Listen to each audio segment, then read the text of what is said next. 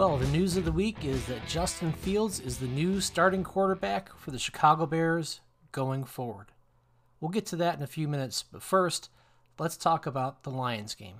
This is the Bears Rant Podcast, and I'm your host, Ken Marshall. So first off, it was the Lions, so let's take that with a grain of salt. I mean, a snap bounced off the quarterback's shoulder pads, and then off an offensive lineman's helmet, and into our defensive lineman's hands. You can't put that kind of stuff in a movie. Nobody would believe it. But it keeps happening to the Lions, so let's just keep that into perspective. Overall, the offense looked pretty good, more cohesive. It felt like plays were building off of each other. They got more yards and points on the first drive than the whole game against the Browns. Fields had a couple of very nice deep connections, and I mean shades of Russell Wilson with the way he was dropping the ball over the shoulder in stride. I mean, that's significant. I consider Wilson to be the best deep ball passer in the league right now, so any kind of comparison to him is fantastic. The run game was solid, and the O-line had a very nice recovery after a horrible outing against the Browns. Now, the bad news on offense is that Montgomery went down and is likely to be out potentially to Week 10, the bye week.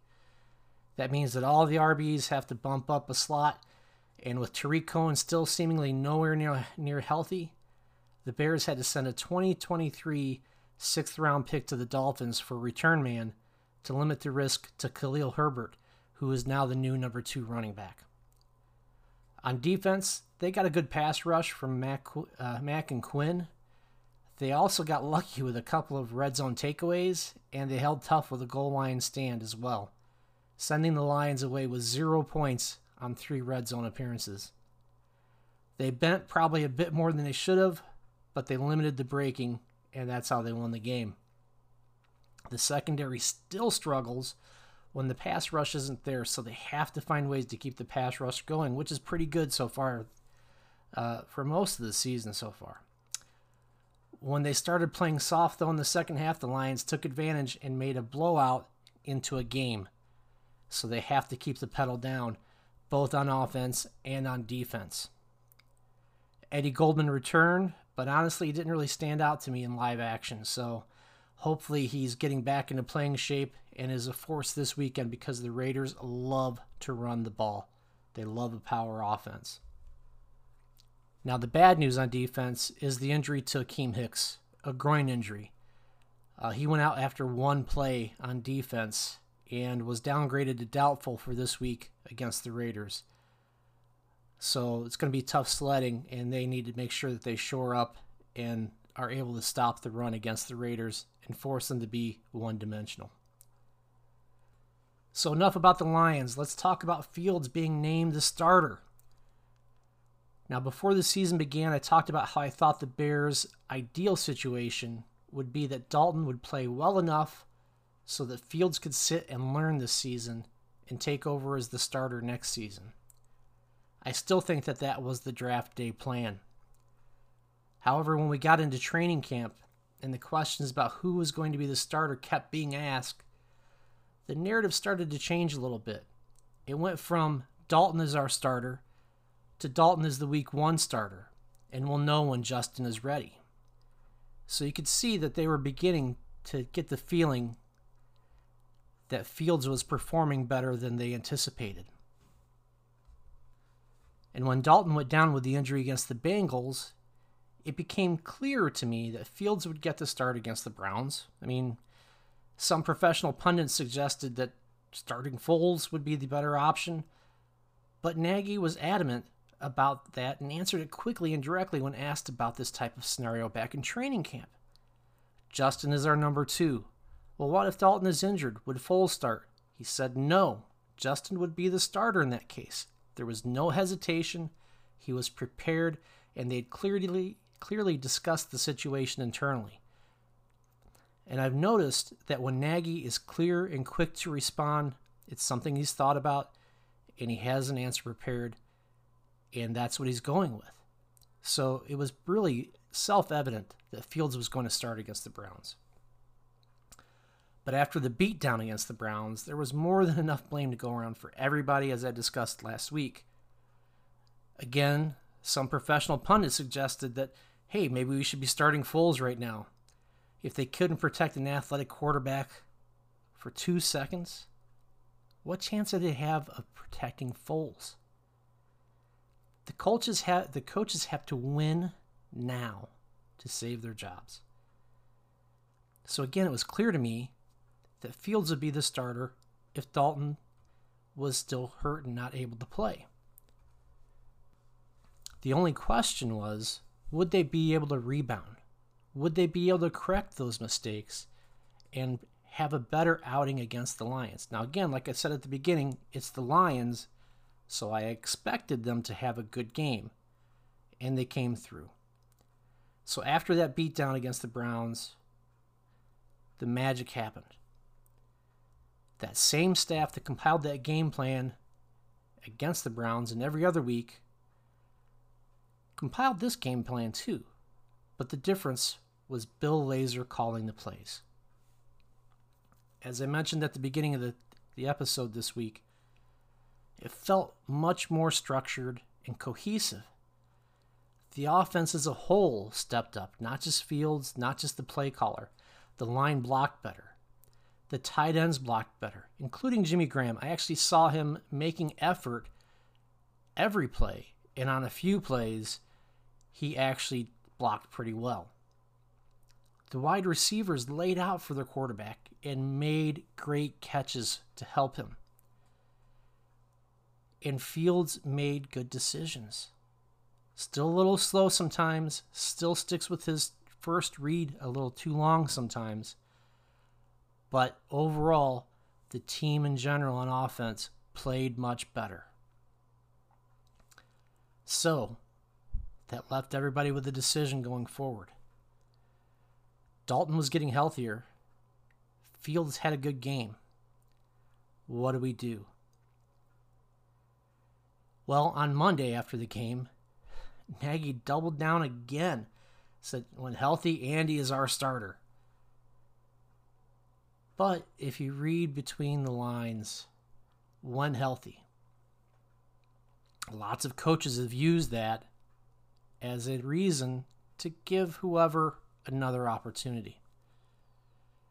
So I anticipated that, yes, Fields would be the starter this week against the Raiders and that they would use that as an opportunity to judge whether or not he was ready to be the guy for the rest of the season. But plans change, and so did their opinion. After they reviewed tape and talked about it internally, they realized that Fields has just got something special that Dalton doesn't have. He may have had it one day, I don't know, but he doesn't have it now.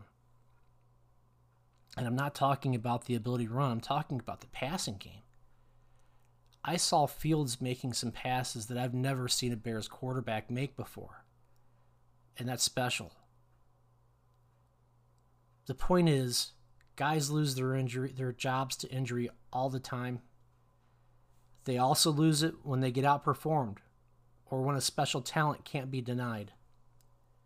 Well, Dalton got injured, and enough of Fields' special talent showed that he can no longer be denied.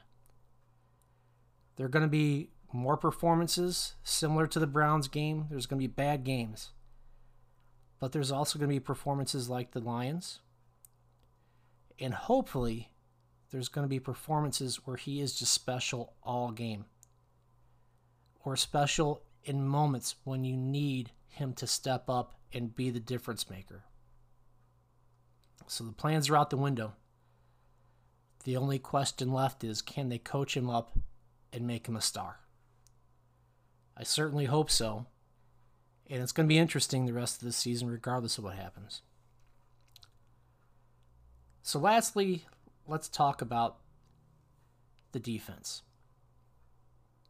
They say defense wins championships. So let's start putting that to the test. A good overall pass rush is important, but do you need a franchise edge rusher? In other words, do you need to pay top money to have a good pass rush. So let's look back here a little bit. The last time the sack leader was the Super Bowl winner was in 1986. Lawrence Taylor with the New York Giants. Let's look at the past 5 years. In 2020, Tampa was led by Jason Pierre-Paul. He was tied for 11th in the league in sacks. The Chiefs were led by Chris Jones. He was tied for 27th. In 2019, the Chiefs were led by Chris Jones again, this time tied for 22nd. And the 49ers were led by Eric Armstead, who was tied for 15th in the league. In 2018, the Pats were led by Trey Flowers, who was tied for 34th. Now, the Rams were led by Aaron Donald, who was the overall sack leader that year. Going back to 2017, the Eagles were led by Brandon Graham, who was tied for 19th. The Pats again were led by Trey Flowers, who was tied for 46th. And back in 2016, again, the Pats were led by Trey Flowers, who was tied for 36th. And the Falcons were led by Vic Beasley, who was number 1 overall. So you had a couple of guys who led the league in sacks that made the Super Bowl recently. But overwhelmingly, the Super Bowl winner didn't need that kind of production from their top pass rusher. And if we look at the highest paid edge rushers, the top 10, they're averaging between $17 million and $28 million a year.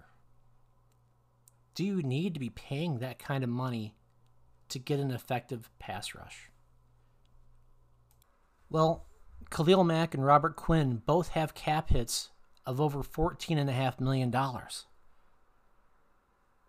Both are earning that money this year, but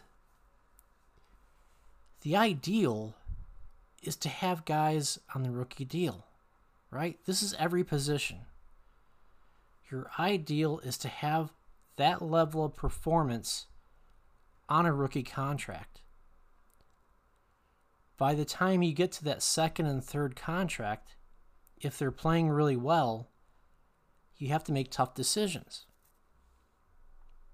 Well, we've already talked about how the Bears have 30%, nearly a third of their full cap, dedicated to 4 pass rushers. Mack, Quinn, Eddie Goldman, and Akeem Hicks. I know Eddie Goldman is primarily a run stuffer, but he's capable of pass rushing as well. You can't dedicate that kind of resources to just the defensive line. You need some young guys on a rookie deal. And in today's NFL, I'm sorry, Bears fans, you need to be spending your money on offense. You need a middle-of-the-road defense. A dominant defense doesn't win you championships. Not today. Let's just look back here, right? Tampa over the Chiefs, 2 prolific offenses. Kansas City over San Francisco, a prolific offense over a good defense. The Pats over the Rams, a good overall team led by the GOAT, over a fantastic defense. The Eagles over the Pats, really good offense that year, over a good team in general, led by the GOAT. And in 2016, again, the Pats, led by the GOAT, over the Falcons, which had a really great defense. None of these past 5 winners had a fantastic defense, where the defense was the reason they won. They won because of their offense. You have to spend your money on the offense. The Bears need to adjust that. They need to start spending money on the offensive line while they have a rookie quarterback. Get production out of their young wide receiver, Darnell Mooney.